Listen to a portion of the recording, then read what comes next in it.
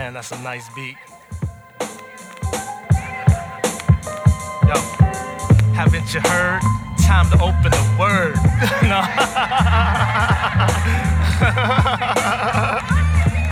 No.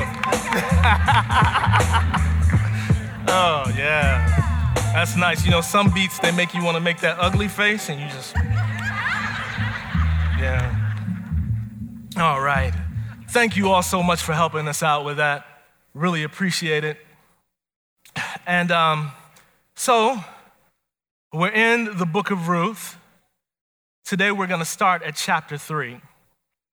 And what's unique about this series is, I don't know how many of you actually spent time in the book before. I know many of you have. And for some of you, it may be a new discovery, but I really encourage you to spend time in each book of God's Word.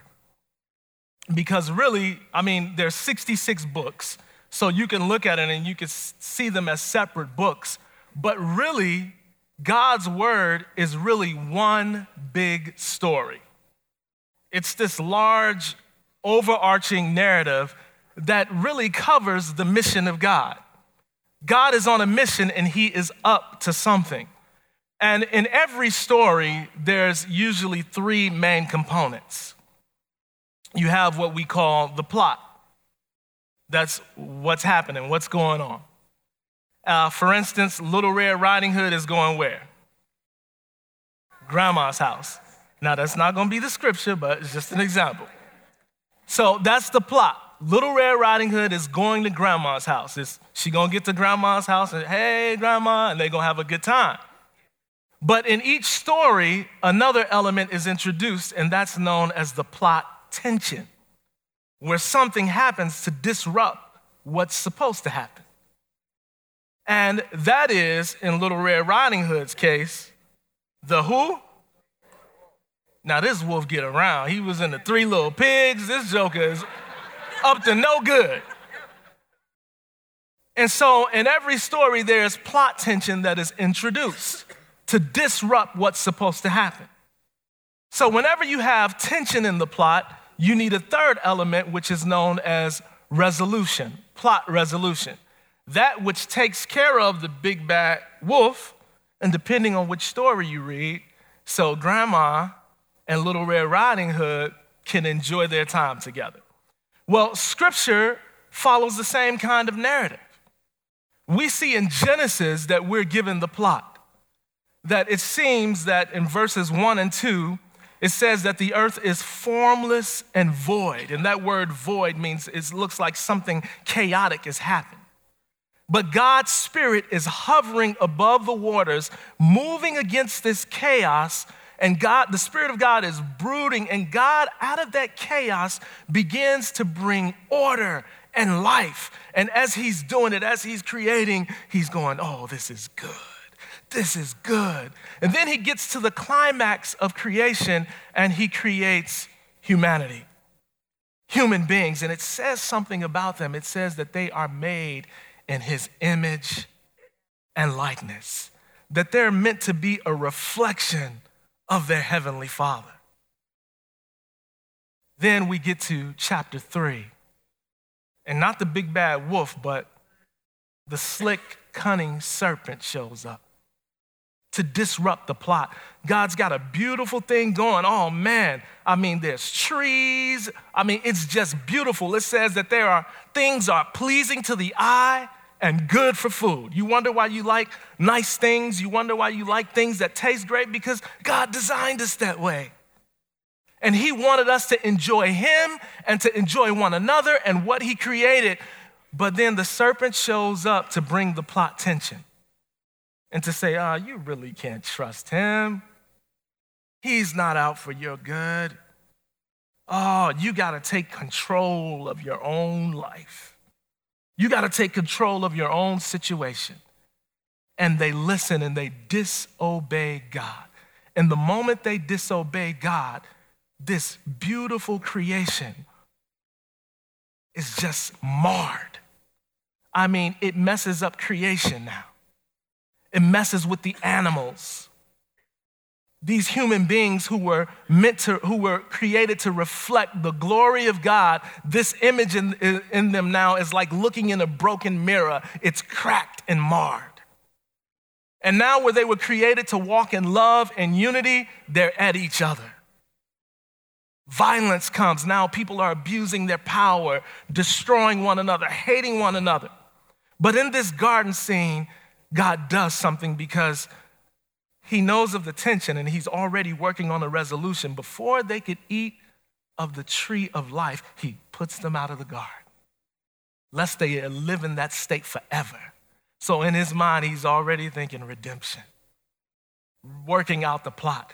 And the plot, eventually, we come to, Scripture says, in the fullness of time, God sent his son, Jesus, to work out the plot. And not only did he send Jesus, but Jesus went to the cross, and him who knew no sin became sin. He took our cracks up in himself. He took the marring upon himself. The image that was damaged in us because we couldn't reflect it perfectly. Jesus, who Scripture says he is the exact image of the invisible God. God says, I know my image in you is jacked up, but I'll send my son in my image to restore the image. He puts his spirit in us and he declares us righteous, just as if we've never sinned. And you and I, although his kingdom has come, it's still arriving. And one day it's gonna fully be here, and we're gonna be able to reflect his glory again the way that he designed us to. But right now, we are like people living in the future a little bit. And we get to display to the world around us what the future will look like by how we love one another. Well, how does this tie into Ruth? Because the Bible is full of subplots. It's full of stories that reflect this overarching story. As a matter of fact, as many people as are in here, that's how many sub-stories we have in here today. And so you're in the midst of your story, but God is so big and bad, and I mean good, not like the big bad wolf, but I mean he's big bad in a good way. He's so sovereign that he's able to work in your sub-story while causing it to play into his overarching story. See, he's bringing out the resolution in the cosmos, but also bringing resolution in your life. And in the book of Ruth, we get to see that played out on a smaller scale, because this plays in to the overarching story, just like your life plays into the overarching story, because all of our stories belong to him. It's his story. And so as we turn to the book of Ruth, chapter 3, I want you to read, because what's unique about stories is that when you go to the movies, you guys enjoy movies? I just want to be sure. I don't know if I was with the super spiritual. I don't know, you know? And no, I'm just playing. I'm just poking fun. If you don't go to the movies, that's okay. It's really okay. But there's something, we all love movies and we all love a good story, right? Because it puts us inside the story. You know, nobody's explaining the story to you in a movie, except the people sometimes, depending on which theater you go to, some people might be trying to explain it to you. But really, you're put in the story, and when you place yourself in the story, you feel the tension of the characters. And in that, so much learning is taking place. And so we're going to try to put ourselves in the story of Ruth, especially in chapter 3. Now, there's a lot of things that happen in this story that culturally we're just at a distance away.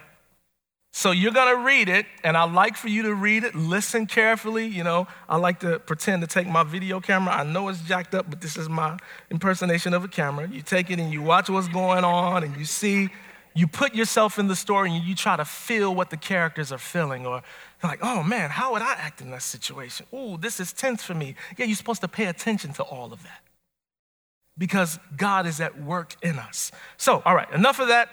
Chapter 3, it reads as follows. Then Naomi, Ruth's mother-in-law, said to her, My daughter, should I not seek rest for you, that it may be well with you? Is not Boaz our relative, with whose young women you were? See, he is winnowing barley tonight at the threshing floor. Wash, therefore, and anoint yourself. Side note, that means put on perfume, And put on your cloak and go down to the threshing floor. But do not make yourself known to the man until he has finished eating and drinking. But when he lies down, observe the place where he lies. Then go and uncover his feet and lie down, and he will tell you what to do. And she replied, all that you say, I will do. So she went down to the threshing floor and did just as her mother-in-law had commanded her to do.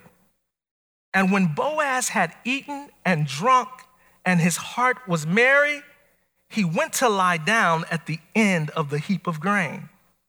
Then she came softly and uncovered his feet and lay down.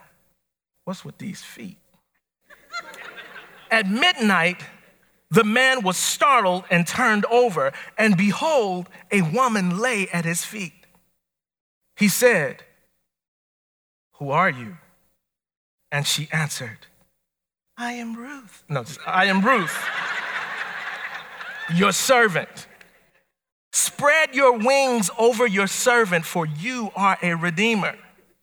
And he said, may you be blessed by the Lord, my daughter. You have made this last kindness greater than the first, in that you have not gone after young men, whether poor or rich. And now, my daughter, do not fear. I will do for you all that you ask. For all my fellow townsmen know that you are a worthy woman. And now it is true that I am a redeemer. Yet there is a redeemer nearer than I. Remain tonight, and in the morning, if he will redeem you, good, let him do it. But if he is not willing to redeem you, then, as the Lord lives, I will redeem you. Lie down until the morning. So she lay at his feet until the morning, but arose before one could recognize another. And he said, let it not be known that the woman came to the threshing floor. And he said, bring the garment you are wearing and hold it out. So she held it, and he measured out 6 measures of barley and put it on her. Then she went into the city. And when she came to her mother-in-law, she said, how did you fare, my daughter? Then she told her all that the man had done for her, saying, these 6 measures of barley he gave to me, for he said to me, you must not go back empty-handed to your mother-in-law. She replied, wait, my daughter, until you learn how the matter turns out. For the man will not rest, but will settle the matter today. Good chapter. How many of you have some questions about what you read there? Right? It's like, wait, what's going on here? And it's okay to have those questions. If you read scripture, it's totally okay to have those questions. You're asking questions for understanding about God's word. So let's look here, and let me give you a few reminders here. We know that Naomi was married to a man named Elimelech, and they had 2 sons, Mahlon and Chilion, and because of a famine, they had left Bethlehem and went to Moab. While they were there in Moab, they went because of a famine. While they were there, Elimelech, Naomi's husband, dies. Tragedy strikes. It's, hey, the plot, a famine, and so they're going to go survive in Moab, but now tension is introduced. He dies. Then, if life couldn't get worse, both of her sons die. And it's just her left with her daughter-in-laws. She's trying to tell them, hey, you've got a whole life left ahead of you. Why don't you girls go back to your home? You can find a man, get married, and live life and be happily ever after all. Her one daughter-in-law, Orpah, says, okay, I'm going to go back. Ruth says, no, I'm staying with you. Your people are going to be my people. Your God's going to be my God. Where you live, that's where I'm going to live. And God, punish me if anything separates me from you except for death. She makes this long commitment to her mother-in-law, Naomi, and they go back. Now, here's what's the tension here. When they go back, they don't have any property. Not only do they don't have any property, but there's no one to continue the family name. And just keep that in mind and tuck that away, and we'll come back to it. So, because Ruth is not in a culture that is her own, she's got to learn how to navigate this life now. And Naomi, who believes that God is maybe punishing her, she's bitter at life. She's trying to figure out what's going on. God, what are you doing? And she's back home now, and she's been spending time mentoring Ruth. We all need people to pour into our lives and to disciple us and to guide us. And Ruth is doing that for Naomi. I want to speak to my 20-somethings right now. One of the best things that you can do as a young person is find someone wise, spiritually mature, who may be older than you in the faith, who can serve as a good guide. As you learn to navigate life, you want to make it with all the wisdom possible. I was always told there's two ways to get wisdom: your headaches or someone else's. You can make it a lot easier on your head. You're gonna have your own headaches, and make no mistake about that. You're gonna bump your head a few times. But be thankful and be grateful that God places mature men and women around us who can lead us and guide us. We don't have to do life alone. It's a whole lot to figure it out, and he hasn't left us by ourselves. And so Ruth has Naomi, her mother-in-law, and although things aren't going good for her in particular, she says to Ruth, my daughter, should I not seek rest for you? Should I not do my best to make sure you do well in life? Have you ever had things like that where you could be experiencing turmoil, or as they say, all hell is breaking loose in your life, and you can't get a breakthrough, but it looks like God is using you to bring other people through? You know, you're praying for God, and you're praying to God, you've got prayer requests up, and it seemed like it's going unanswered, but somebody come up to you and say, can you pray for me? I'm really wrestling with this. And it's like the word of the Lord comes, and you begin to give them wisdom and advice, and they're like, oh, this changed my life. Thank you. And you're like, Lord, this is quicker than Domino's delivered, but for myself, I can't get a breakthrough. Well, sometimes it just bees that way. But we just can't quit and give up, but we got to recognize, okay, it may not be working well with me right now. God is doing things I don't understand, but maybe I'm experiencing this turmoil so I can be a blessing to someone else. Maybe that's what that is. And so we just can't stop living. We've got to continue to be faithful to those around us and faithful to those that God has placed in our lives. So anyway, Ruth is being mentored by Naomi, and they, in chapter 2 weeks ago, Pastor Doug pointed out that the scripture says that as they were journeying back home to Naomi's home, they just happened, that's the word the scripture used, they just happened to come to Boaz's field. They just happened to be there. And we're not told that God speaks at all in this book. We're not told that there's a prophet. There's no prophet in this book who says, God wants you to do this. But how many of you know that sometimes the just happens don't just happen? There is a conductor of the orchestra organizing the symphony in a certain way so that things are playing out beyond our wildest dreams. And so they just happen to be in Boaz's field, who happens to be a relative.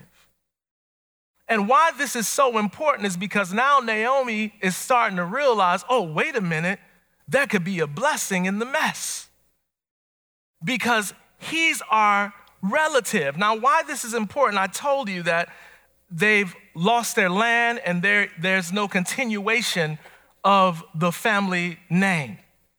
Now, in Israelite culture and a lot of Eastern ancient cultures, two things are important: that you have land, and that if you have land, that it's kept in the family. The other thing is that the family name continues. Now, the only one who can make this happen for Naomi and her daughter-in-law has got to be a man. And her husband and her boys are dead. When your back is against the wall, and just when you think it's over, a just happens. And so Boaz is a close relative, and there is a law that makes provision in the Hebrew culture for those who have lost their land or may be in debt. God made provision for those things in the laws. And there's a particular law that deals with a kinsman redeemer. A kinsman redeemer. And so what this means is that, for instance, let's just say it was Ruth's husband that died and not her sister-in-law, Orpah. Orpah's husband could have said, hey, don't worry, I'm gonna take care of you because you're my family. I'll act as a kinsman redeemer. I'll make sure you got a place to live. And also, he would give her a son to continue on the name. That was the provision that was made, but it also provided her, because she was a widow, she would have sustenance and she would be cared for.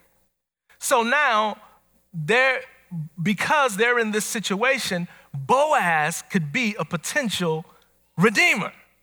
And so Naomi is like, oh, okay, I gotta coach this girl. And she says, so anoint yourself. Sounds so spiritual, right? Oh, baby, you smell so anointed, right? Really, put on some perfume. Put on your nice dress. Put on your heels.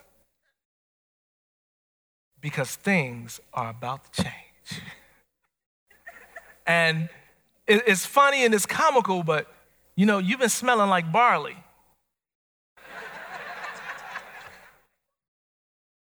And God is up to something, so it's important you prepare yourself for what he's up to.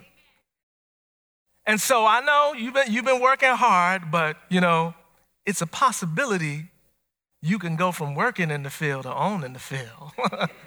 So you gotta be ready. You just never know. You never know what God is up to. You never know. So she tells her, come on, get yourself fixed up. But now, don't be all loud. Don't wear the red dress. Keep a low profile. Because you want to smell nice, you want to look nice, but you don't want to stand out too much. And I want you to pay attention to where he lies down. Now, one of the things that some of the commentators and the scholars say about this passage is that it is filled with all kinds of sexual tension. There's tons of it in the way that it's written. Now, don't get spiritually deep on me now, because a truth is that sometimes situations that we're in and life is filled with sexual tension. We're human beings. And you could kind of be a little salty at Naomi. Is like, why is she putting Ruth in a situation like this? And one of the things that could have happened is if Boaz could have consummated, some scholars believe, the marriage this night if he had chosen to marry her. But as Ruth goes and does what she says to uncover his feet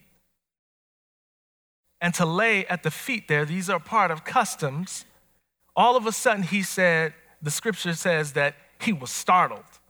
It was about midnight, and he was startled. What was it? It was the anointing. Woke him up out of sleep. The anointing will do that for you sometimes. Wake you up out your sleep. And so he's startled out of his sleep, and he's like, who is that? And she says, I'm Ruth. And she says to him, your servant, spread your wings over your servant, for you are a redeemer. Now, coded language again. She's not talking about chicken wings. She's not being weird or anything like that. What she's saying, even if you remember in chapter 2, when Boaz first met Ruth, one of the things when he blessed her, he said, may God spread his wings over you. May he cover you. May he protect you. And in a sense, what she's saying to Boaz is, look, I'm out here and I need covering. I need protection. Will you be the kinsman redeemer? That's what she's saying to him. And his response is, may you be blessed by the Lord, my daughter. You have made this last kindness greater than the first, in that you have not gone after young men, whether poor or rich. He's honored that, first of all, she even asked him to be the kinsman redeemer. And he calls her, what kind of woman? Worthy. Wanted to see if you were with me here. But he calls her a worthy woman. That's the same word that was used to describe Boaz as being a noble, good, worthy man. He says to her, you are a worthy woman. As a matter of fact, that word is the same word that's used to describe the chapter 31 in Proverbs. You may have read that chapter. If you haven't, just mark it down and go look at it. But it's known as the chapter about the virtuous woman, the worthy woman. That's what kind of woman he says Ruth is. Now, notice this, the fall, the tension in the plot of God's story has jacked us up. It's ruined relationships because men and women were created to walk in harmony, both of them reflecting the image of God. And in this story, not only do you have a worthy man, but you've got a worthy woman. What potential in a partnership like that? A worthy man and a worthy woman. What would it be like if we were a community of noble men and noble women, where we reflected solid integrity? And even in the fact that she's there at Boaz's feet, and Boaz, he's like, what's going on? Wakes up, Ruth introduces herself, and she's like, hey, redeem me. You know the law, redeem me. And it's funny because I just thought of this morning when I was thinking about this. Boaz, it's true I'm a family member, but I'm not the closest redeemer. How he come up with that fast? I was just wondering, did he have the family names? He's just let me look. Oh, nope. Just wondering. I don't have an answer for it, but just wondering. Maybe he's been blown away by Ruth, and he already said he was in an earlier chapter. And so maybe he's like, this thing could work too. You know what I mean? It ain't all on Ruth. It ain't all on Naomi. Boaz ain't no fool, right? It's important we don't over-spiritualize it. And so notice here, and as a man, because of the way that the passage is written, he has an opportunity here to violate and to defraud Ruth. He has the opportunity. But he doesn't. He doesn't. How many of you have been seeing the hashtag #MeToo, where women have been coming out about situations where men have dishonored them and have said all kinds of things to them inappropriately? Now, the same thing happens to men as well, as women dishonor them and say inappropriate things. But here you have a situation where there's all kinds of sexual tension in this passage, but Boaz and Ruth act honorably towards one another. We're saying, I know what I could do, but I'm going to act in your best interest. What if we were that kind of community? That women weren't worried when they came here because they knew that the brothers were gonna honor them and esteem them better than themselves. And if they saw another brother getting out of pocket, they would go up to him and say, yo, fella, let me holler at you for a second. And let me holler at you for a second is, yeah, we need to talk. It could be you owe me money, but we gotta talk. And call that brother to a higher standard. But where our sisters would say to one another, hey, this is not how we walk, but as believers reflecting the image of God. This is how we were meant to do it. What if we could become a community like that? Now there have been many of us affected by people behaving towards us inappropriately. And for those among us that that's happened to, there is redemption, there is healing, and there is restoration. You're in the right place. And maybe you might even feel like dirty or filthy because of what may have happened to you. But my God washes whiter than snow.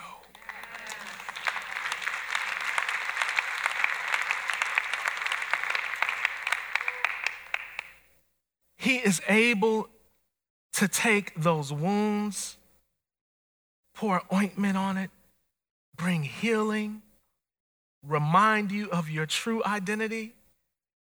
Because before you ever got here, he already decided that you would reflect his image and likeness. So you were created to be a reflection of his glory. And no matter what the enemy has done to stop you from shining, God can restore the shine. Because when the shine is restored, he gets glory.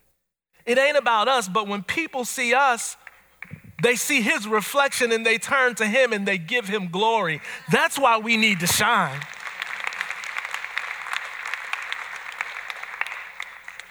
That's why we need to shine. And so Boaz, he says to Ruth, he says, it's true, I'm a relative, but wait, there's one closer. Ruth might have been like, dang. But I know Boaz was like, man, there's one closer. And he said to her, but give me some time. I'm going to work it out in the morning. Thank God for the morning. Midnight all might not be well, but thank God for the morning, that the morning comes. And so, Ruth goes back to Naomi and she's like, what happened? And she says, well, she tells her the story and she says, okay, and listen to this wise woman's words. She says, wait, my daughter, until you learn how the matter turns out. Now, I want to tell you how the matter turns out, but I won't be able to do that till next week. But sometimes it's like that in life. We're like, God, we're waiting on you right now. And God is like, wait and be of good courage. Just wait, just hold on. I know you don't see the end. You don't know what's going to happen. But sometimes you just got to let God handle it. While you're trying to figure it out, while you're worrying it out, God's working it out.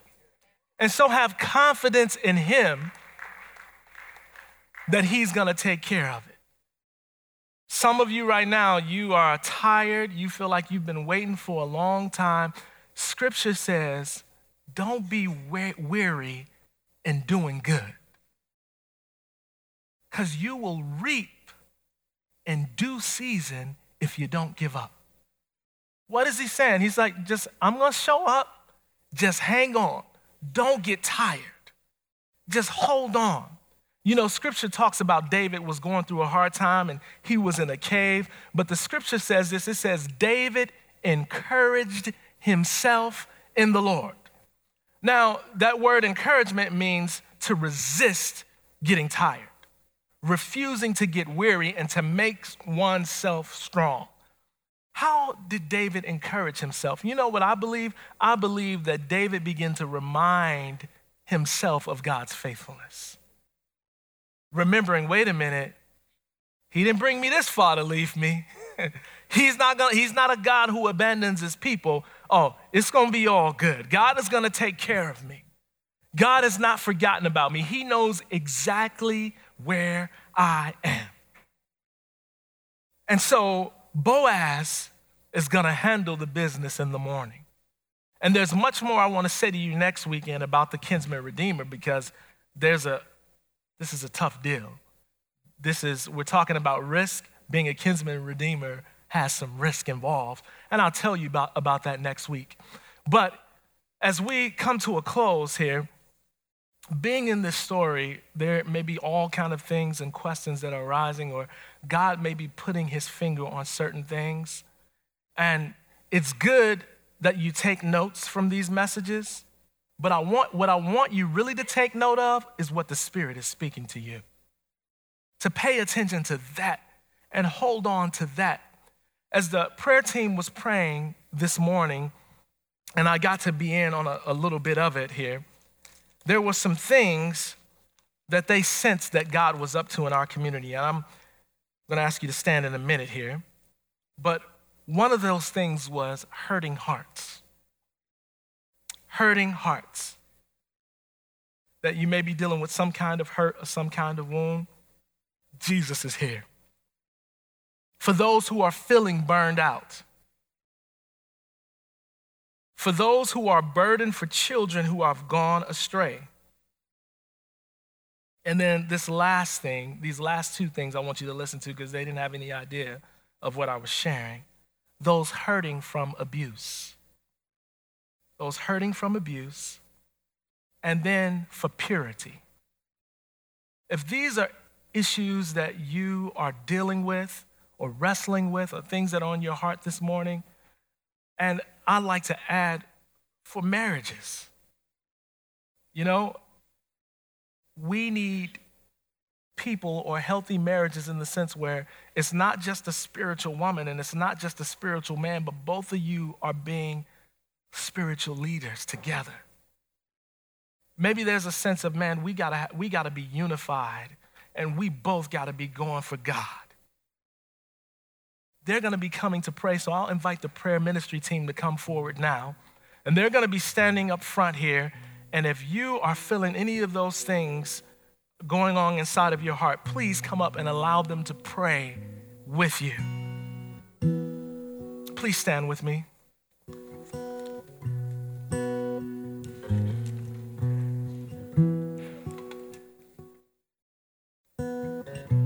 God, we want to thank you for your faithfulness.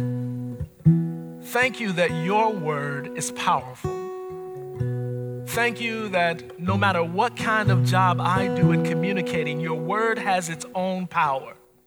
Thank you that your Spirit is already at work in hearts.